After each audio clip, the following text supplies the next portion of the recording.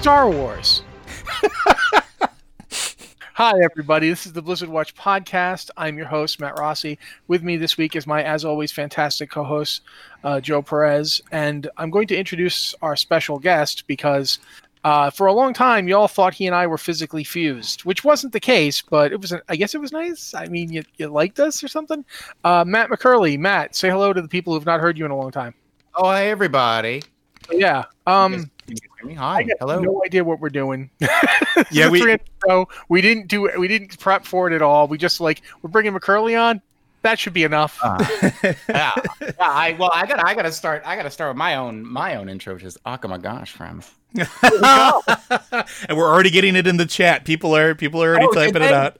Oh my gosh, chat. It's been a while. Yeah. Do you know I had to go look it up before the shoot. I'm such an idiot. I had to go look up my own stupid catchphrase. Dude, come on. It's been how many years? Oh, Too long. Way too long. The last time we did a show together, I believe that the president of the United States was a sane human being. The last time Matt McCurley and I did anything together was the very last BlizzCon party at the Annabella when we ran trivia. MC. Yeah, that's right. Yeah, that was the last time you and I had done anything together. Also, I gotta say this: it's really disappointing that we hadn't been talking for the past 4 years because I was in Southern California last year. Oh, were you I went to the last BlizzCon. Oh, did you? Yeah. See, it was my first BlizzCon. Right. Yeah. Did you go to Disneyland at all? Oh no, because the last time I lived in California, I went to Disneyland with my friend Dougal, and he had a seizure in the parking lot. Oh, so I've never gone back. Why do you have a bad story about every amazing fun place? I do. I lived in California for several years. I'd been to Disneyland before that, but the last time I went, he had a seizure and we had to get him to the hospital. And he was from out of the country. He's from Scotland, and they were like, how are we going to treat him? He didn't have any health insurance in the United States, so it was all of course magical thing. But then That's how we make all our money, by the way. We invite you in, we get you sick, and then gotta get you money. Yeah, I mean that's sadly not wrong. I didn't have anything like that happen during my trip. I was actually healthy the whole time. But what did happen was apparently an escaped mental patient who looked a lot like me ran past my view. So the cops stopped me and pulled me over and made me prove I wasn't in fact that guy. I didn't hear this. I didn't hear this story. I tweeted it.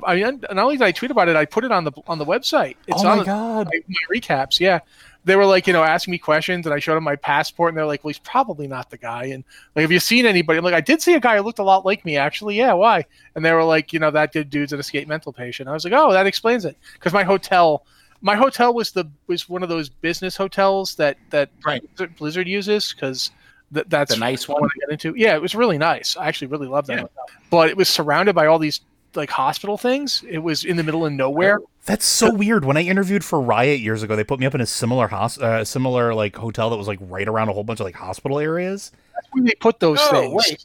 They put you in the what's it called?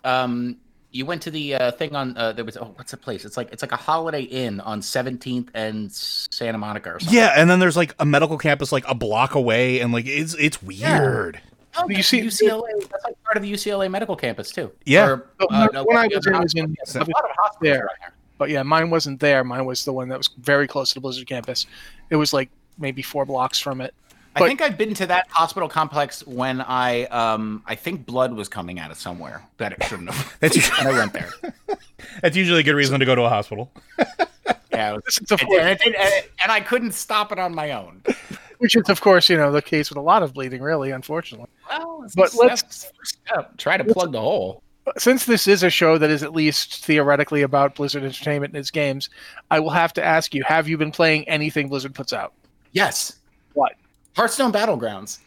That's great, because I haven't been playing Hearthstone. You could actually talk about that. No, I can't, because I'm not good.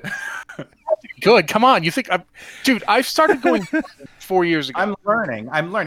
So it's less that I'm trying to expand my horizons in terms of games in genres that are a little bit different, right? So I'm a big fan of the auto chess stuff, and I really like TFT. And so I wanted to try Battlegrounds because everyone's like, it's TFT, but with Garrosh. He's there. And I'm like, yay! And he's not. That's sad. I should send you a Garrosh. Does he have a campaign thing? Like, I thought there was He's not in this. No, he's not in this set. I want to play Battlegrounds. I want to play the TFT version. I want to play the auto chess game, the fun, like, random, like, throw together a thing. You don't have to buy decks and stuff. So, like, I don't want to play the card game. I don't want to play the real game. I want to play the fake, fun, dumb mode. And it's like, and then I'm like, just let me have Garrosh in a dumb mode, and they won't let me have him. Well, I mean, I think there should always be more Garrosh. Personally, just throwing it out there. I'm looking here I'm like at my Blizzard launcher, and I'm like, what if I played recently? And it's like, the thing is, like, so World of Warcraft, I was very much tempted to come back to for a little while because, like, someone told me, and I would love to know if you guys have an opinion on this statement. Okay. That this expansion, the most recent, what is it? The most one is called Aftermath? Shadowlands. Shadowtown? Okay, yeah, the Shadow ones. Shadowtown. Yep, I'll go with it. Did Shadowtown? It feels like the first time Blizzard's able to really, like, add something completely, utterly new to the canon and get away from a lot of the, like, Azeroth is a story, and now we can kind of, like, it feels very much like a Mandalorianing to Warcraft, where it's like, all right, so you've played Warcraft for a really long time, you get the aesthetic, you get the gist of things.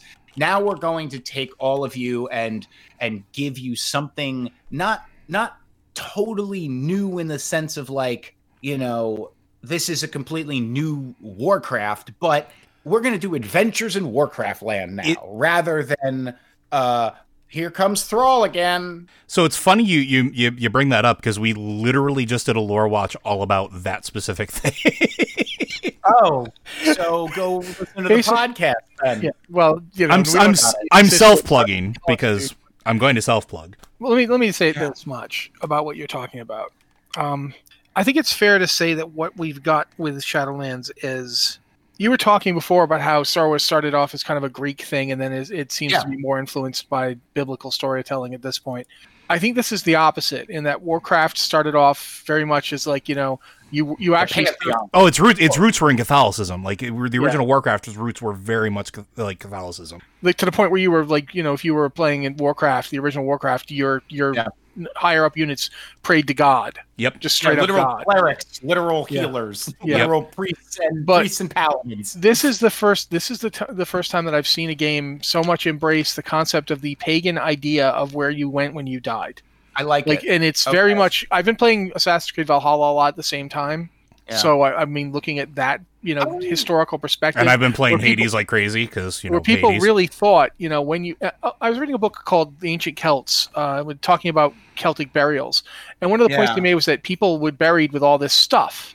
Yeah. Like, one guy was buried with a cauldron of mead because, and like 35 gold banded drinking horns, because he thought he was going to have a major rager when he got over to wherever you went when you died. Well, yeah, he got those. He collected. Look, these are my things. Just like what's his face, the new Heimdall in Thor Ragnarok, right? He's like, look at my stuff, right? Like, that's what you wanted. You died, and you took your cool collection with you. The interesting thing is, like, some of that even survives today, and I didn't get a chance to talk about this too much on Sunday, which I really wanted to, but that's one of the things I actually really like about this, coming from a, you know, mixed background where part of my family is Puerto Rican. One of the things we do when somebody dies, it is a tradition to it's not the same thing as like a Mexican ofrenda, but you gather the stuff that they loved and the people that they loved, and you light a candle to basically send images of that smoke to them in the afterlife, to carry the voices of the still living, to carry the items to them, to show them that you still think about them. And you're supposed to there's this idea of letting the candle go for 7 days so that they can transition into their new life in the afterlife. And it's such a phenomenal concept. So that when you were talking about the Celtic stuff, it's like taking that and basically making it. It's just like the subtext is that when you die, you just leave of this world and go to another one. Shadowlands is just literally saying, okay, here's a big door. You know, we ripped a hole in the sky. Now go to the place that's on the other side of it. And that's cool. I like it. I will say, however, that it's very, if you've been playing WoW for a long time, sometimes it's really like, can I go back to a place where people aren't dead? I'm spending a lot of time with everybody being dead. So that's I guess that's my big thing is like, okay, for because again, like you have to like leave a little bit of logic at the door when you're playing the world of Warcraft. Yeah, right. Like sometimes you're leaving a lot. Yeah, right. I usually have a poor reaction to things where you go to the afterlife and meet who's like caretaking the afterlife, because my ultimate like question is, all right, so then where do you go from here, right? Because like you can't just exist forever here. And that's sort of interesting because they kind of they're trying to address that in a certain capacity, right? Like for one thing, it's like we go into the afterlife and it's all gone to crap. It's like, welcome to the afterlife. It's broken and doesn't work.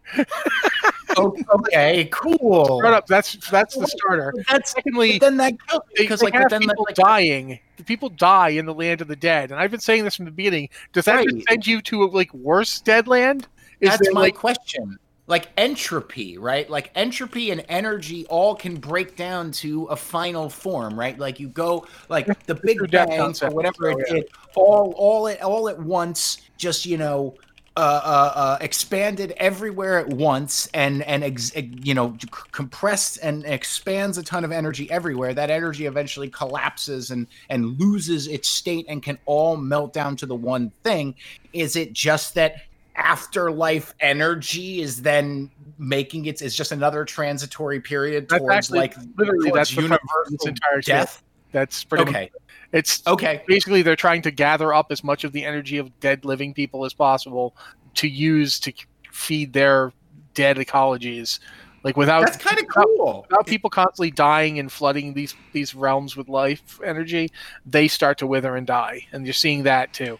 It's a messed up expansion. It just from all right, I really kind of like this. Wow. Yeah, okay. Up front, that if you have been staying away from World of Warcraft because the past couple of these, like let's say Battle for Azeroth, wasn't really their liking, because I know you liked Legion. I love Legion. Legion is next to Mist of Pandaria and the Burning Crusade for me. This is pretty much the best departure WoW's ever done. Yeah, I would agree. They finally have said, okay, we're not going to do a retread. We're not going to do Legion. For all that I liked Legion was basically, let's do Burning Crusade again.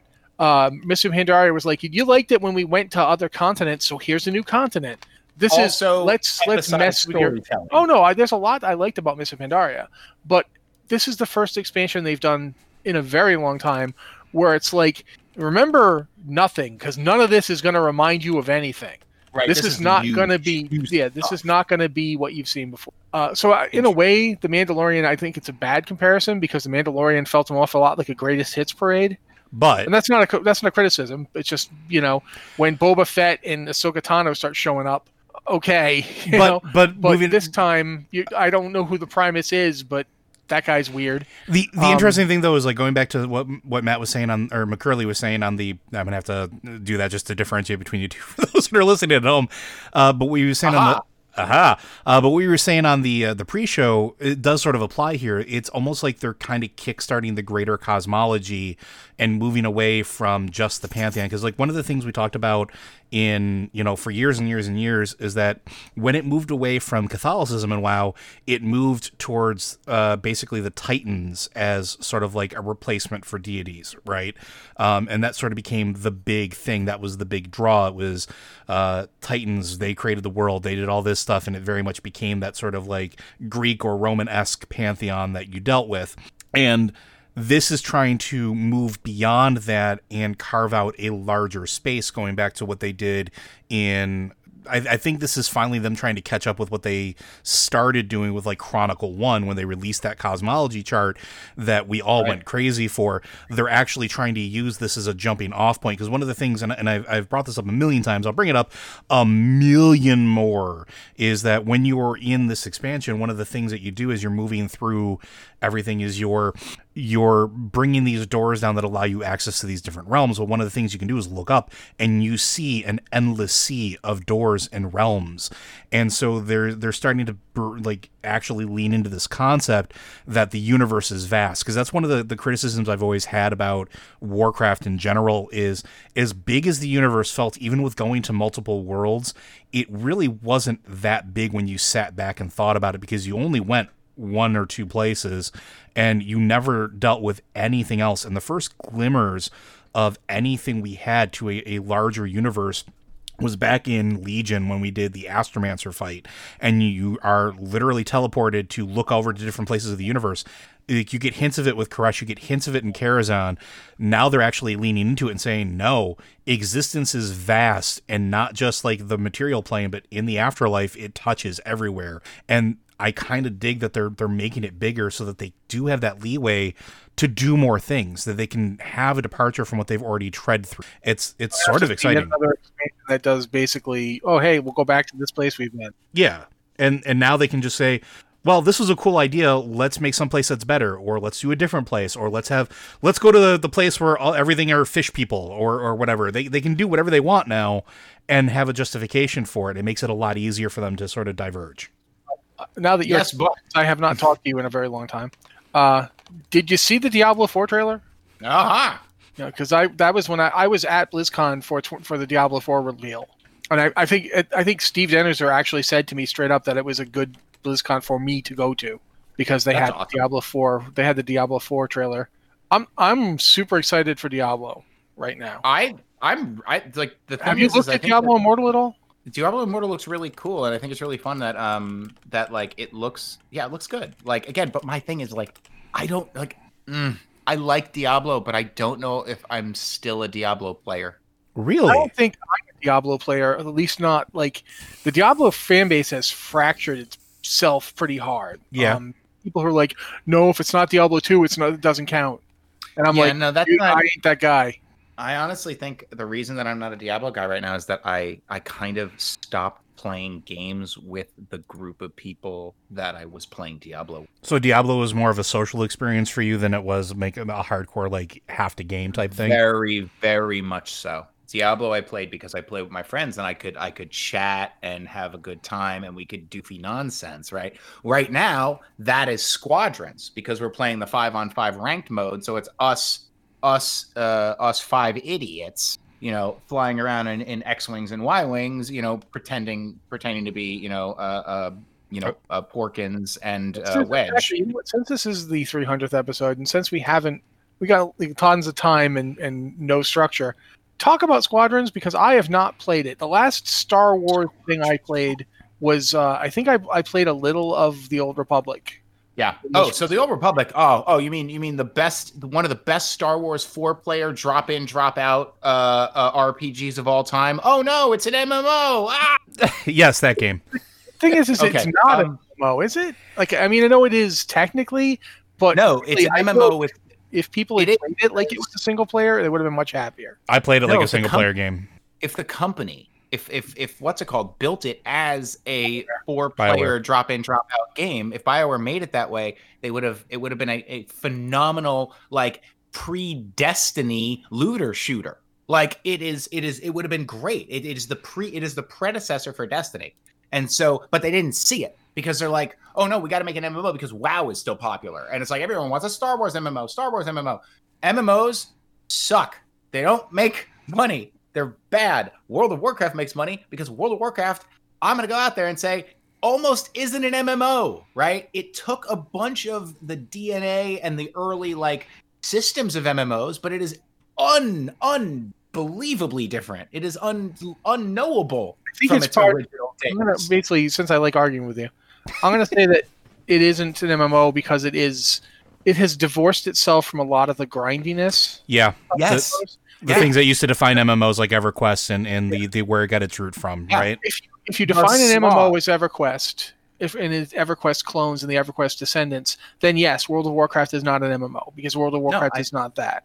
And I don't think that's a bad thing. I think that is a good thing. I think moving away from the MMO genre and moving more into an experiential, expansion-based thing where it's like, hey, welcome to the expansion. don't worry about spending 40 hours a week with your friends to build relationships and a love of this game. We're going to give it to you right here. Right? Like, always the tension between them. I think that right now they're trying to make it slightly more social again.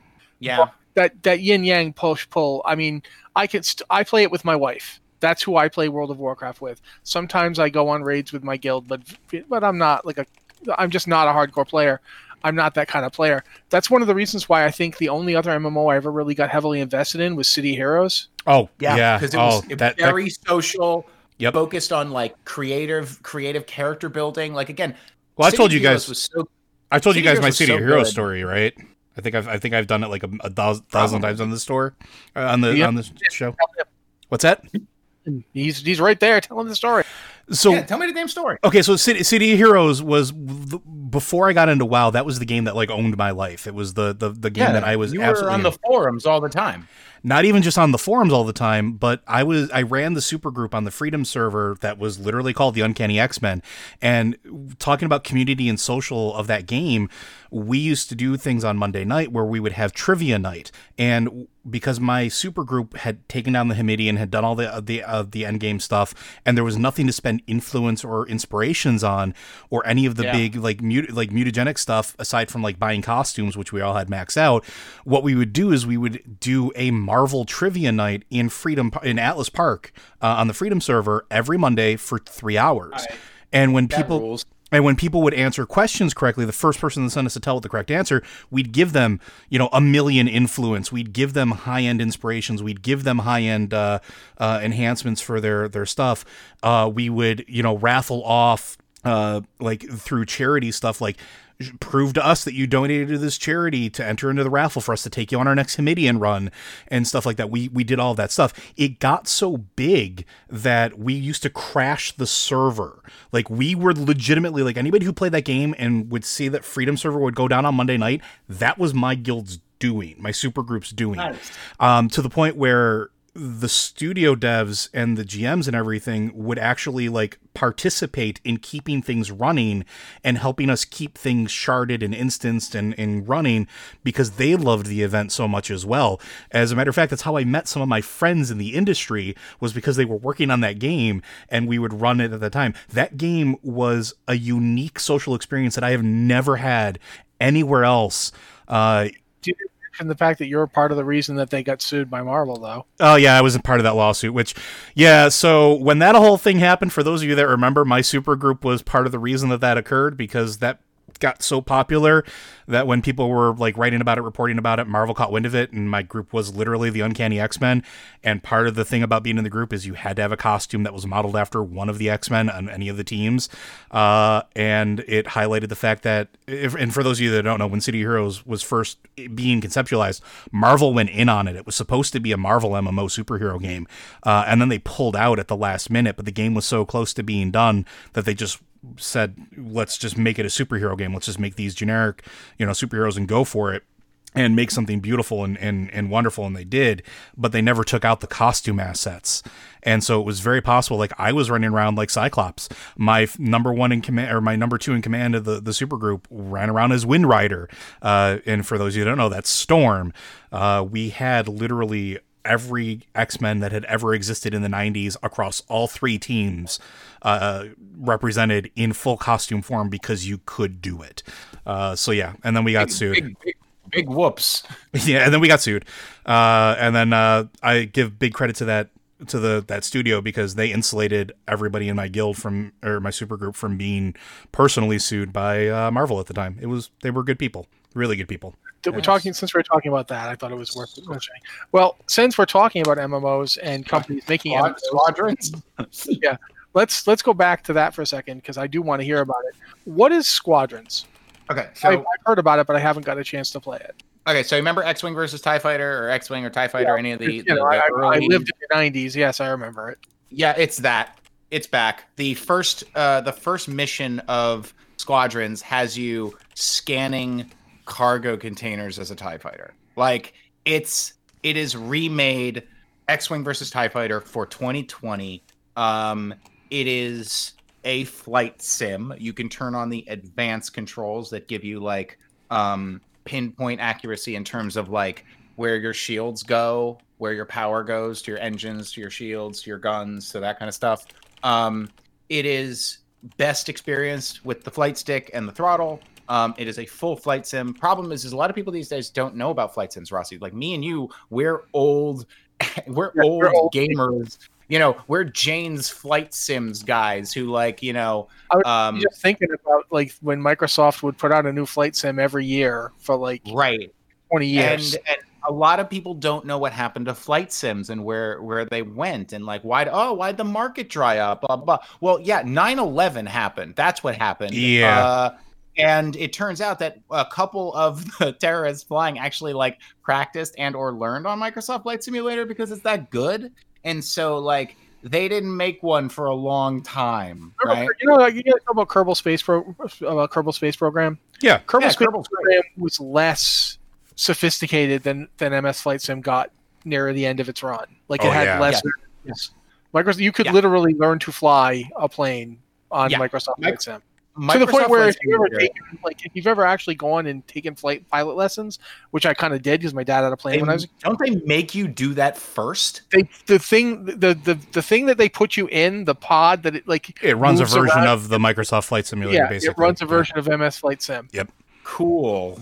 Which is funny because what wound up happening is, I don't know if you guys remember back in the day, I don't know if they still exist, but when there was the chain of arcades, and there were a couple big ones, they were the Palladiums, and they had a flight simulator in each of the Palladiums that was the exact same thing that they stick you in when you are like doing your prep stuff before getting into an actual plane. So you could actually get into an actual flight sim and like as a regular civilian, as a kid, with a full 4D experience and go. Because I remember Microsoft was really worried because Microsoft Flight Simulator X was coming out, right? And it was like, all right, here comes the big new, flight simulator. We're going to see if we can do this now, right? Like, here it comes again. It looks great. It's using like Google Maps or something like that. It's like gorgeous, right? Amazing flight simulator. Again, as complicated as it is, like it is 100%. You can learn to fly a plane on the new flight simulator.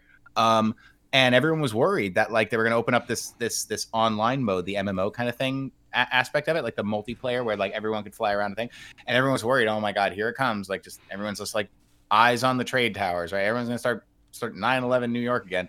Nope. Internet did a massive circle around Jeffrey Epstein's island, and then we're screaming out of the plane, "Come out with the kids!" Yeah, that's wow. So if you need to understand where the internet and where culture is with regards to 9/11, it forgot. Wow, I don't even know what to say to that. Let's be upfront here. 9/11 happened 19 years ago. Yeah. The internet has never lived in a world where it didn't happen. That's very true. That's the thing we keep forgetting because, we're old. But there's a lot of people online right now who are heavily online, who are shaping where the internet is going, who are sub 18. Yeah. And that'll continue to be the case. In 2025, again, it'll still be sub 18 people. Those people will have been born in like 2006. Yeah. And that's just going to keep happening. And as a result, the stuff that seems like so huge and important to us, like I still remember logging onto a Gopher server to talk to people. Look, if any of you kids use Discord, by the way, Discord is just fancy IRC. Like, oh, you guys actually get to choose a name. We had numbers back then. Don't you forget about that. Yeah. What are names? This is rapidly turning into a nursing home interview. And back in my day, the internet was your friends, and you hung outside and got your vitamin D. One of the things that I've been realizing is people are talking like, "Oh God, it's been so many days. I miss my friends. I miss my coworkers." And I'm sitting there going, "I was born for this." Oh yeah, so I haven't really caught up with you guys. I haven't caught up with you guys. Anything crazy going on, like around your neck of the woods? I'm going blind. Anything else new? Yeah, but that's been happening for like 8 years. What's the other thing? 4. Thanks. Oh, 4. Sorry. Yeah, but let me think here. What is actually going on? My wife was really sick for a while there. Almost died. Did you get was it a corona thing or was it like a? Oh no, she had a heart problem. She had a heart problem back a couple of years ago. But I mean, this past year has actually been relatively quiet for me. Interesting. Like, because I live in Canada, where our leaders are not completely insane, but I live in Alberta, where our leaders are insane. Alberta is the Texas of the North. Yeah. So but you're so spread out. Yeah, we're so spread out, but at the same time, Edmonton in Alberta is the COVID capital of Western Canada. Like, this is the worst place to live if you don't want to get COVID. So I have been doing the thing where I have, like, I looked around at my life and I realized, wait, I primarily work from home. Yep. All of my hobbies are various video games that are online. Your life is here, buddy. I don't need to go anywhere, and I already had all my food delivered. The only time I go out is to get eye injections, which, I mean, nobody likes getting eye injections. They're not fun, but I do that once every couple of months. That's basically it for my excursions into the world. So it's not like they're going to suck that much worse. I mean, I don't like them, and I am really paranoid about every cab ride I take now. Yeah. But yeah, Same. It hasn't been too horrible. It's certainly not like the United States where I don't know what the hell you guys are doing. Oh no. So in the United States, I'll tell you exactly what happened. Like people in the United States do not have mistaken freedom for you can't tell me what to do, which is not good. Yeah. No, not. We could have an entire we could have an entire very long discussion about that, but yeah. But here's my ultimate thing is I'm going to be wearing the mask from here on out because I haven't gotten a cold in 9 months. You know what? I really, and I've been saying this from the beginning, and I've been saying this because I live with somebody who's immunocompromised.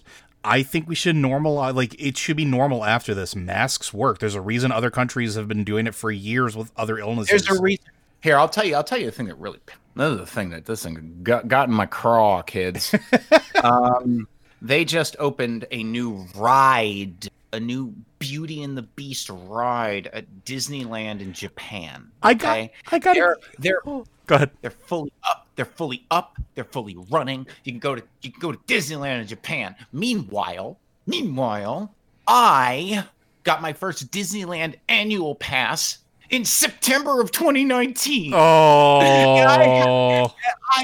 I went to Disneyland from September 2019 to February 2020 over 64 times. I can't do that. Sophia in the dark, man. I did days of work there. I just took all my work and just said, I'm working from Tomorrowland. And I just did my whole day at Disneyland, and when I took a break, I went on Space Mountain. Yeah. I mean, it was the greatest 4 months of my life, and then it died. It literally died. Like Disneyland closed. My happy place is dead. I haven't been on Space Mountain in almost a year. I listen to the music and cry. I don't mean to laugh, but we enjoy your pain, so a little bit. Yeah, I know. So, seriously, though, it's weird to see like the entire world trying to figure out what it's going to do. Companies realizing we have to shift to for years we've had the capacity to work from home. But there's the mentality that people, I just had this discussion the other day at my 9-to-5 job. It's like this mentality that people won't work from home, and now they're starting to see like, no, people overwork when you allow them to work from home. Like, this whole mentality that you have to have a place to all go to work there, and it's like the fact that people are like, well, now we can pay people less. It's like, no, you can't pay people less. People still pay rent, you jerks. In fact, people are using up resources that they used to get at work, like toilet paper. Do you know that that's completely changed the toilet paper industry? Yes. The toilet paper industry is like, well, we're not selling any corporate toilet paper anymore, but we sell a ton of regular toilet paper, so we're shifting. That's why, and no joke, I think it's the, where is it? I think it's the Charmin giant roll. So, look up, go to shop.charmin.com. Oh no, this is legit. Like, and it's not just Charmin. Like, all of the companies have legitimately changed what they produce. You can get a home version of the giant thing that goes in like that goes in like offices into the toilet paper things. And it's called the Forever Roll. They're just trying to sell you the crap that they can't sell to offices. Yeah, and they're not even producing like the smaller grade stuff anymore. Like most of them are shifting to the larger production stuff, trying to bank on people like stocking up. Like it is completely shifted an entire industry. All of my socialization right now is basically in the games I play. Like, so it's a lot of World of Warcraft. It's a lot of Diablo when I play that. It's a lot of basically I spend as much time in World of Warcraft just hanging out and playing dress up because it's 2020 and I spend a lot of my time playing dress up with my dollies. Yeah. And I don't even have any kind of shame about it, which I really probably should, but I don't. But what gets me is like all of the stuff I have to get, I get delivered now. Yep. Mm-hmm. And it's like I realize that's a privilege. Like we're doing well enough, but also we live in Canada where there's enough, because if you pointed out, there's a lot of empty space. The urban areas, like Edmonton's urban area, is got like 1 million people in it. But then you go 30 minutes out of that urban area, and you are in like there's coyotes prowling, and there's nothing. Oh, I got a ring notification the other night. A woman in all caps goes, "I saw a coyote," and that was it. We see coyotes all the time. Like one time, we were wandering around our neighborhood, and we look up, and there's like as we're walking our little Chihuahua who. To be fair, I was like, look up. What the coyote come flying at you from the sky? No, it comes running across like a field, like it's coming down from the highway. So it's coming down a hill, and it's running across this field, and it just runs past us. And it's like this pale white looking thing because its fur is very sandy colored, and it's snow everywhere because it's been snowing. So it just runs across like this ghost. And our little dog, who's big for a Chihuahua. She's a 14-pound Chihuahua. So for a Chihuahua, she's superhuman. She's like this giant beast. But for a dog, 14 pounds is not very big. She starts barking, and it's like, grab the dog, pick her up, and begin. We don't run because you don't want the coyote to go, oh, they're running moving away. With purpose. You begin moving with purpose. Yeah, as the dog is like, But yeah, it's just so weird to like this world where it doesn't know, like you don't know where it's going to be in a year. You don't know what's going to be happening. Like video game companies are producing their games entirely from home. And I find it really interesting is that like now a lot of more indie projects are starting to get pushed as well, because a lot of the indie developers, especially in the whole video game market, they're not doing that full time. It's usually small teams that have other jobs.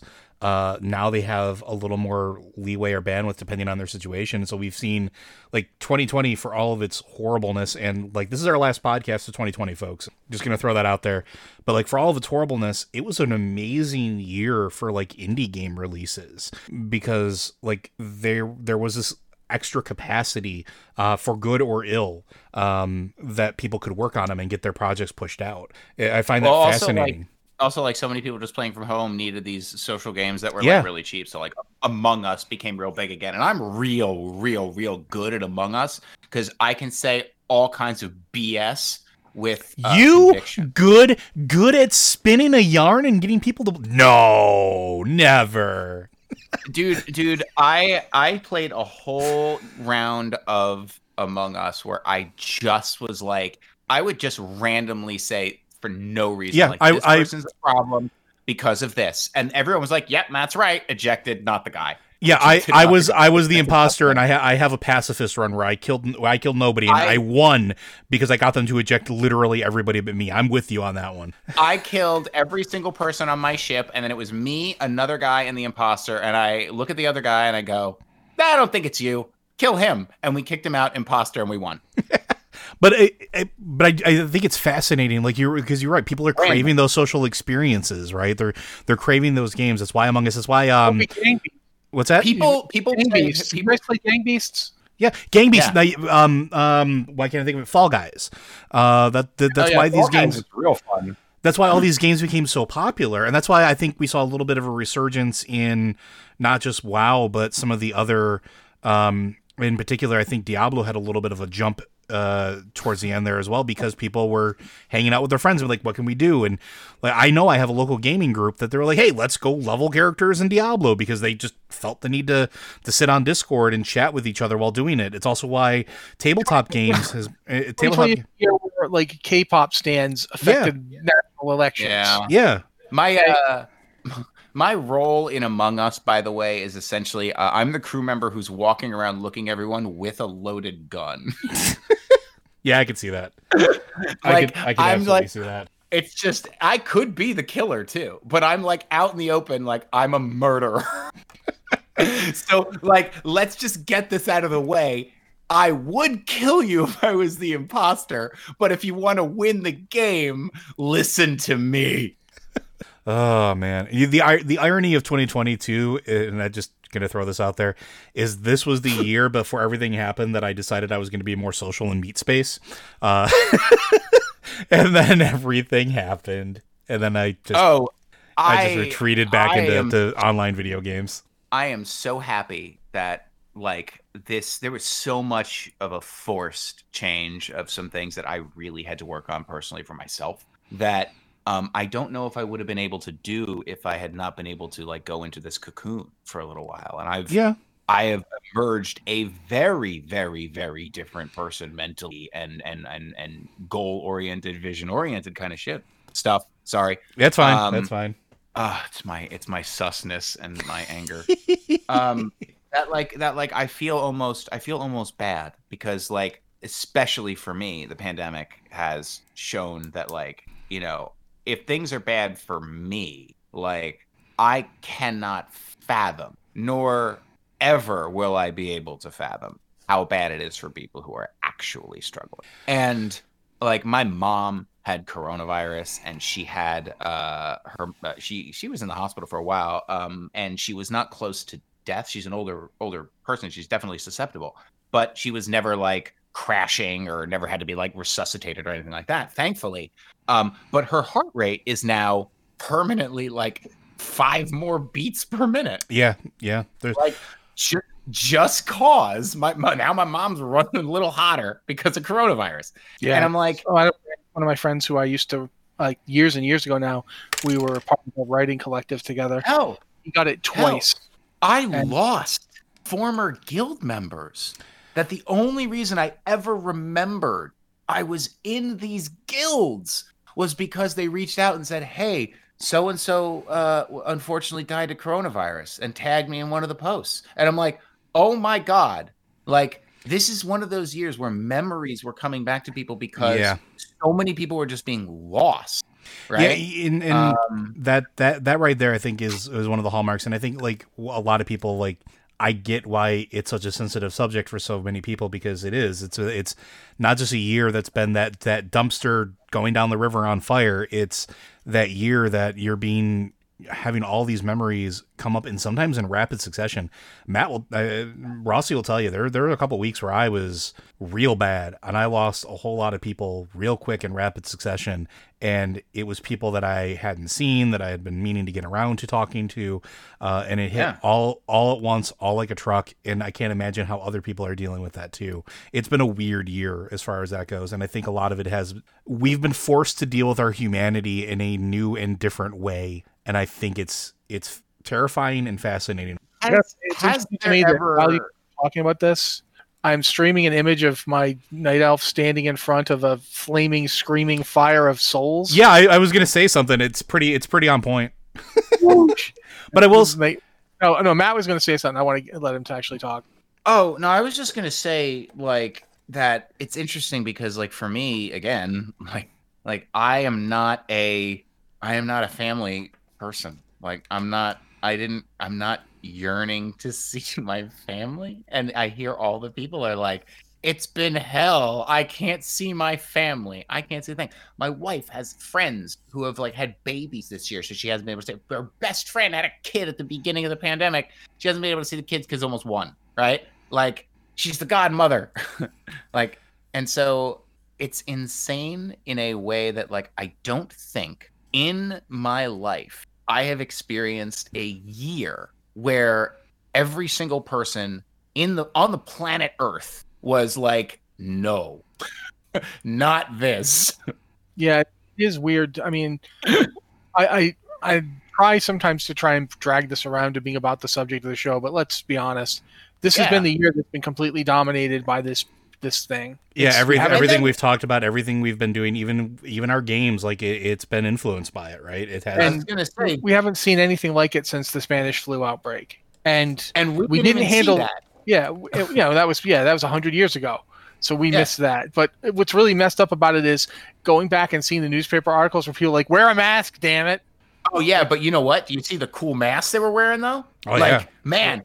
Oh, people were wearing like cool masks during the Spanish flu. Like it looks post-apocalyptic and crazy because they're fashioned out of whatever they got. And it's like right after and during World War, like during and after World War I. Yep. So like A, everyone's rationing stuff, and B, it looks like, it looks cool because like it looks old and it looks like, like a pre-modern and pre-contemporary. But like at the same time, like something that fascinates me is that like when we lived in New York, our radiator was really, really good, right? Like, man, our heater was like pumping out heat. It was so good. And I was like, why does anyone need this much heat? Like, we had to open windows. It would pump out that much. And now you know why. Turns out that's what they were invented for. And no one understands or knows that is that they're actually invented to overproduce heat, because during flu season, during the Spanish flu, you wanted to keep the house warm during the winter, but you had to keep the windows open to keep the air circulating so you didn't kill your grandma. Yeah, so that they had to invent a way that a heating system, not just a heating system. Yeah, and it's those old metal radiators that a lot of us but didn't know what they were for or why they were like that. Well, yeah, but not even that. But look at the architecture too. Like, this is what I went to college for. Was architecture. That's why window layout and house placement was like it is, particularly in those types of states, is to maximize airflow while retaining heat in the winter. It is like you go to anywhere in New York, go to New York City, go to Buffalo, go to Rochester, and you go to any of those old houses that were, designed and built right around that time. And that's why they're like that. That's why they're shaped like that. That's why those windows open the way they do. It is that's why like shutters are a thing on a lot of those houses, even in like a winter, quote unquote winter band area. It is fascinating. Like we don't talk about a lot of the nitty gritty of the stuff, but like these things do have a lasting impact, and it's going to have a lasting impact on. We talk about games all the time. It's going to have a lasting impact on our gaming experiences for years to come. I saw one thing. One person I saw recently that I actually thought you two would be good to talk about with this. I read an article saying that movies are not going to be the same after this. No, they won't. Well, no. Here's why: blockbusters are dead.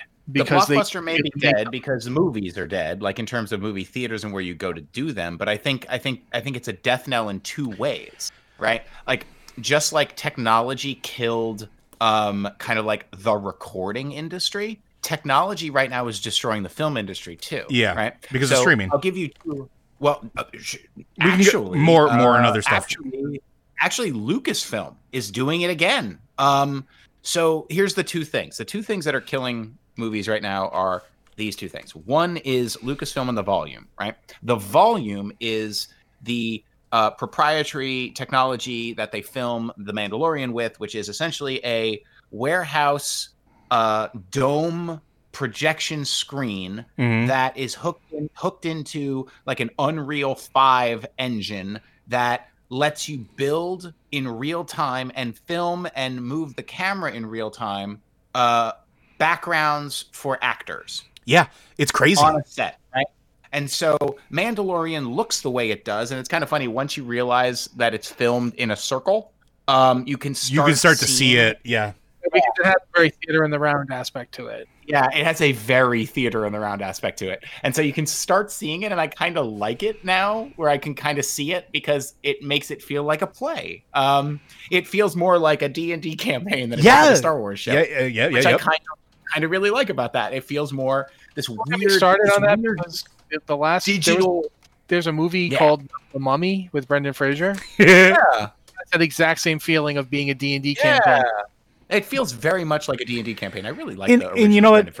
I want to talk about. I'm going to throw that out there because we haven't talked nearly enough about tabletop, and I know our listeners are going to be, Matt and Joe didn't talk about tabletop stuff at all. Like, I think that's also going to have a lasting effect on it too. Like you were saying that like big media or movie theaters or the blockbusters and stuff like that are changing.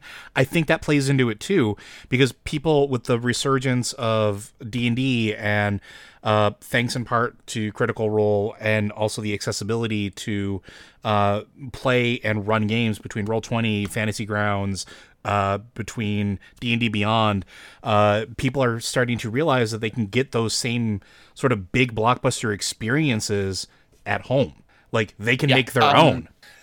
So here's the thing. I disagree that the home theater experience is ever going to be as good as an experience of going to a place and seeing a thing with a bunch of people and screaming and having a good time. The issue is that, and here's the part two, right? Part one is television and the miniaturization of television and film technology has now, look, they can put lightsabers on television now and it looks good, right? It doesn't look like a fan film. It looks good. They put lightsabers on TV for cheap, relative cheap, done, right? Cool. The second thing that's killing the industry is capitalism. Oh yeah. Let's talk about capitalism.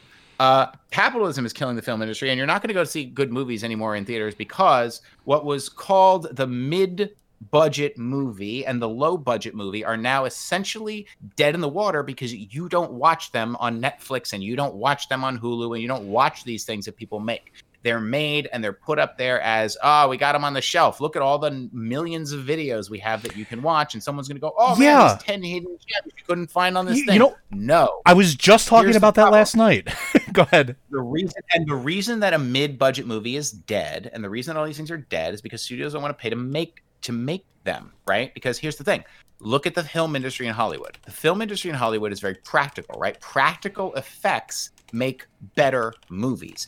Period. You think The Mandalorian is filmed in a high-tech CGI, magnificent thing, but they also still build the stuff and roll it into the set and do stuff with it. And like John Knoll, the guy who made Photoshop, invented Photoshop, invented a new camera rig while they were filming season 1 of The Mandalorian to shoot the ship better in the actual ship, because to make the ship move and give it that grittiness it's real. CGI is a little tough. So they just made a model of it. The guy who invented Photoshop invented a new camera rig on his own, and he did it for free because he was bored, right? Yeah. That's why this can happen, right? Not, okay. So then, John Knoll is a guy who's been working in film and technology and computers and all this stuff for 40 years, 50 years, right? The guy is huge, crazy, right? The issue is then, where's the next John Knoll coming from, right? Where's the guy who does squibs? You know what a squib is? Squib is a fake bullet, right? I'm very familiar with that. When you watch a movie like Scorsese's most recent one, what was it? The Gentleman? What was it? I haven't watched a Scorsese movie in a few years. It was good. Scorsese's new one was good. And when people get shot, it feels like they're getting shot because they're using squibs. Go watch any John Wick movie, right? Wick movie, they're not using squibs. No. John Wick movies, The Irishman uses squibs. John Wick does not use squibs. It's all CGI bullets. Yeah, and you can see the difference because look at the visceralness of the scenes. While John Wick is good in action, there isn't a whole lot of visceralness with it, right? What I talk about before, the concept of what the actor has to imagine. Yeah. And you take out, the more the actor has to imagine. But why did they take out squibs? Partially because of the risk. No, not at all. Because they're too expensive. Because I was going to say it's cost. Because the people who do squibs well are people who've been working in the industry as Hollywood professionals doing special effects for over 20, 30, 40 years. They make salaries. They're part of a union. And not only that, but think about what happens when a squib explodes. You are now dealing with the cleanup from that, the cost of building the squib and doing it right, the costuming cost, because now if you have to do multiple takes, a lot of times with the squibs would have that charge. Sure.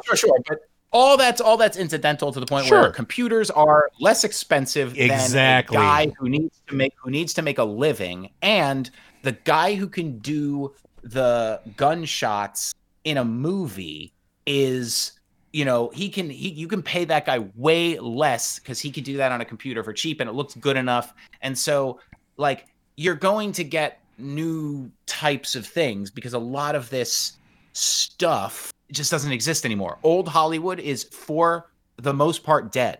The people who do squibs, all out of work. People who do a lot of that camera work and a lot of that stuff for the old days, out of work. People who are part of the Hollywood unions, completely ripped up. Like you the way it works now is 400 different, CGI shops around the world get different, bid for different Marvel scenes. And sometimes, and it's not even movies. It's scenes. It's scenes. It's not even movies. It's scenes. And that's why Jon Favreau is so good at this, and why Kevin Feige is so good at this, because what Kevin Feige actually did was Kevin Feige is not like a brilliant guy in terms of I made this big Marvel thing. Yes, he's brilliant in that way. What he's really brilliant in is this guy found a way to ask for very specific things from a whole bunch of different places and then brought them all into one place and cohesively put it all together into something that looks good every single time for 10 years. Right? Like that's why the Marvel movies work, because they take advantage of and use very convincingly and very good this worldwide network of CGI houses and movie you heard making about what and happened. all that stuff. You guys heard about what happened to the house that did the effects on Sonic the Hedgehog, right? Yep. Yes, they got overworked and shut down. Yeah, because that's what happens with a lot of these things. You contract out to do a job. You're not unionized because these aren't Hollywood companies. They take it for the lowest bidder. They do it at the lowest bidder. They're often, then they're expected to crunch, just like, say the people who made Cyberpunk 2077 or Red Dead Redemption 2. They're expected to crunch to get it done, and it's the same problem. You only get so much viable work out of a human being. People don't understand this. If you try and work somebody past a certain point, they cannot function. So I'll remember the Matrix. Well, hold on. Let's walk it back just a little bit to go back to something earlier that I think is I think is important. Going back to what you were saying, McCurley, about like the lot of this stuff is sort of like dying and going away. Part of it is that technology, not just the way that things are going, because there is a place for the new CGI and the new technology. There's always going to be a place for it, but the incidental sort of mid-range and low budget is gone now because you don't have those. Make money. Well, it's not even that they don't make money anymore. Think about this. I'm old enough to remember video stores, as I'm sure you guys are as well. How many times did you go to a video store, look for a specific movie, they were out of it, but you saw something else on the shelf and you grabbed it? That market's evaporating because right now when you go to, Netflix or Hulu or Amazon, you're looking for something specific. How often, and this is something I'm really curious, and I want to ask you guys, how often do you just pick something randomly that isn't what you were looking for and just throw it on? Never. Exactly. Never. And the mentality of that, and I'm sure our listeners are a lot of that too. I do sometimes as well, but I make it a point to, right? Like, the thing is, Netflix has managed to kind of provide a sort of safety net for the mid tier, in that they managed to turn it into a thing where they make the most ridiculous thing you've ever heard of, and like it's like Kristen Stewart in her lesbian film. I'm sorry, I don't remember the name of it, but it's like they market these mid tier films as events, and get excited about them and want to go see them, even though they're not. Like, this would have been something that released in theaters, made decent but not spectacular money. Like, it would have been Bridesmaids. Remember Bridesmaids? Vaguely. It would have been. Bridesmaids was a good mid-tier film. Comedy, right? And it was good. That's the only place that is kind of saving that kind of thing is Netflix, because Netflix doesn't have a choice. Netflix is losing all the stuff that you get. Like, Disney won't let Netflix have their stuff anymore because they're going to have it on their channel. Warner Brothers is going to put it on HBO. Everybody has their own channel now, so places like Netflix have to start making mid-tier stuff to survive. Yeah. Yes. And so that's the only place that's saving. But they make mid-tier stuff and then push it, right? Like that's their thing. What the 3 seasons and canceled? When they do TV series, they go 3 seasons and then they're done, because they don't want to deal with the syndication rights after 3 seasons. Yep. And that's again, capitalism. It's capitalism again. It's like which squeeze, which I think is sorry, but I think it's fascinating to circle it back to like video games. Is I almost feel like the opposite is starting to occur there. Like, we're starting to see more mid and low tier, for lack of a better term, start to find purchase because of everything that's going on. And so we're starting to get like a whole different shift. Like for years before this, and Matt and I have talked about this a lot with like the Assassin's Creeds and things like that, where like you had these major releases that were milestones, and maybe occasionally you'd have a small budget game or an indie game or a mid-tier game that would like catch attention. But like you would have your Assassin's Creed, and then you would have, Senua's Sacrifice. And, that was a mid-tier game that I think is actually very good. And people would not hear about it necessarily because there was always that big budget game was getting the push.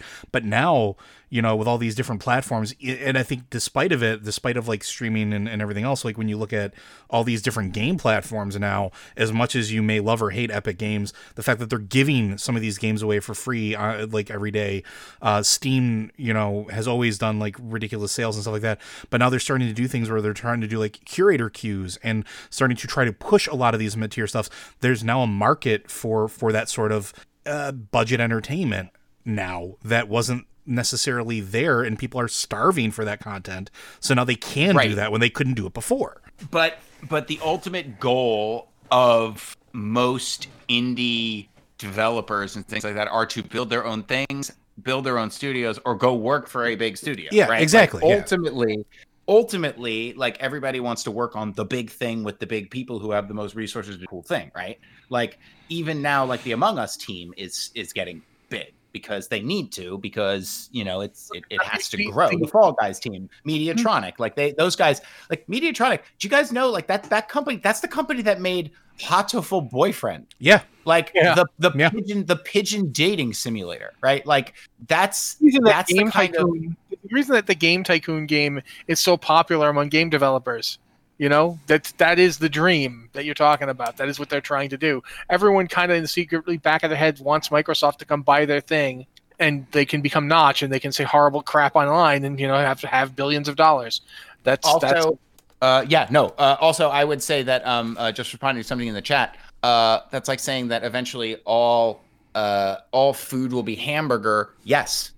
There's a reason that's a trope in a lot of sci-fi, right? Yes, all food will be hamburger if capitalism gets its way. There's a reason that Taco Bell was the only restaurant you could go to in Demolition Man. And to sort of like, and going off the chat to 6000 has a point where like, yeah, the new tools aren't the cause of the problem. There is innovation that can be had with those tools. People who decide which tool to use. That's the thing. Right, but those tools do provide a provide you figured it out. It's money. An easy out, right? It's always money. It's easy out. It's I can do the thing for this, when in reality you should probably be constrained like XYZ. For instance, there's a good example of Christopher Nolan becoming a good filmmaker after the first Batman movie because he was a bad filmmaker before that, didn't know what to do with a camera and was nuts, right? I mean, like throw that camera around, tons of close-ups everywhere. Memento what? Sorry. Then you hit. I'm trolling around with you. And then you hit Batman with the Joker. And what was that one? Batman Returns. Dark Knight. The Dark Knight. The Dark Knight. So what happened with the Dark Knight was Christopher Nolan wasn't allowed to use the cameras that he usually used. Right, his handheld stuff. He wasn't allowed to do any handheld stuff because that was the first movie that they used. They filmed primarily in IMAX. Right, and IMAX has a different framing, which forced Nolan to film that movie in a completely different way. He doesn't film movies, and he actually had to go back to the old technology and the old screen techniques and stuff and the old filming techniques because he didn't have the CGI added handy cams and the stuff to fix it in post kind of stuff, because he had to film with this special IMAX camera. It was heavy. You couldn't pick it up. All of the data going into the thing had to have a different screen resolution, and it's not like 16:9. It's like a different IMAX thing. So like the way he frames shots is completely different. You'll notice like shots in The Dark Knight are all like static with people moving in them and action happening versus like the first Batman in his trilogy, which is like up and in your thing, and Batman's like fighting with the hands and fists like everywhere, like real close up. So like for me, the new technology forced people to go back to it always comes back to doing it with your hands, right? Like even with all the CGI in the world, like augments everything. The technology continues to augment things. There's still a guy in a suit, right? Final Fantasy, that movie, and everyone's like, actors are done. We don't need actors anymore. It was trash, right? Like, we're always going to need people because the Uncanny Valley is always going to exist as long as we understand what an Uncanny Valley is. I'll throw that out here too, but I think we're gonna have to call it because we're actually at our time limit here in a moment. But like, we've been going for an hour and a half, my friend. Yeah, the interesting thing about that is I have this discussion a lot with modeling and painting as well, because one of the things that was said was that like 3D printers are going to kill like, you know, the hands-on thing. And it didn't. It didn't, because the hands-on things just shifted. You started using the technology that way, so that sculptors learned to sculpt in digital. It's a very interesting thing. But I was going to say, if you have one quick thought, then we're going to have to call it. Go ahead. I was going to say, you still have to be good at making the models to make a model that looks good. Exactly. Exactly. All right. Yeah. However, that's going to be the end of 2020, the end of the podcast for this year. We're going to come back next year. Don't worry about that. You're not getting rid of me yet. Curly won't be back until he feels like coming back sometime. You know, we might have him again. I'm honestly, I think in 2004 we could we'll have an argument about something next week, and then 2024 we'll be ready to talk again. That's right. I'll be back in 2024 after the world has ended again from the fourth super pandemic. All we're eating is hamburger, and the only Blizzard game left is thanks to my patronage is the new World of Warcraft expansion, World of Warcraft. Garrosh was right. I was waiting for it all day. Yes. Honestly, at this point, he almost was. Yeah. But you've got a question for next week's or future Blizzard Watch podcasts, please send it to podcast@blizzardwatch.com with the subject line podcast to Blizzard Watch, or you can hop on our Discord and go to our Patreon Q and Podcast Questions channel or our Q Questions channel, and you can hit us up there as well. Joe, you got anything to say before we leave? I just got our standard outro. Blizzard Watch is made possible due to the generous contributions at patreon.com/BlizzardWatch. Your continued support means this podcast site and community is able to thrive and grow. Blizzard Watch supporters enjoy exclusive benefits like early access to the podcast, a better chance at having your question answered on our podcast or the queue, and an ads-free site experience. And on a personal note, thank you guys for sticking with us for 300 episodes. Thank you for sticking with us, hopefully for 300 more. While you're thanking people, let's thank Matt. Thank you for showing up, man. It's been weird. The least I can do, literally. Actually, the least you're going to do is not to do it. Yeah, you could have told me no. That's not cool. But I am only sorry that I did not have a kazoo ready for you. Oh man, here's the thing, man. I bought a harmonica to try to learn to play the harmonica, and that's like the only thing I have like instrument wise I can blow, and I don't even know where that is because we just moved. Yeah, that's a shame. That's like the new outro is God. All right, everybody. Thank you for being here. We'll be around next week. Take it easy. Bye, guys.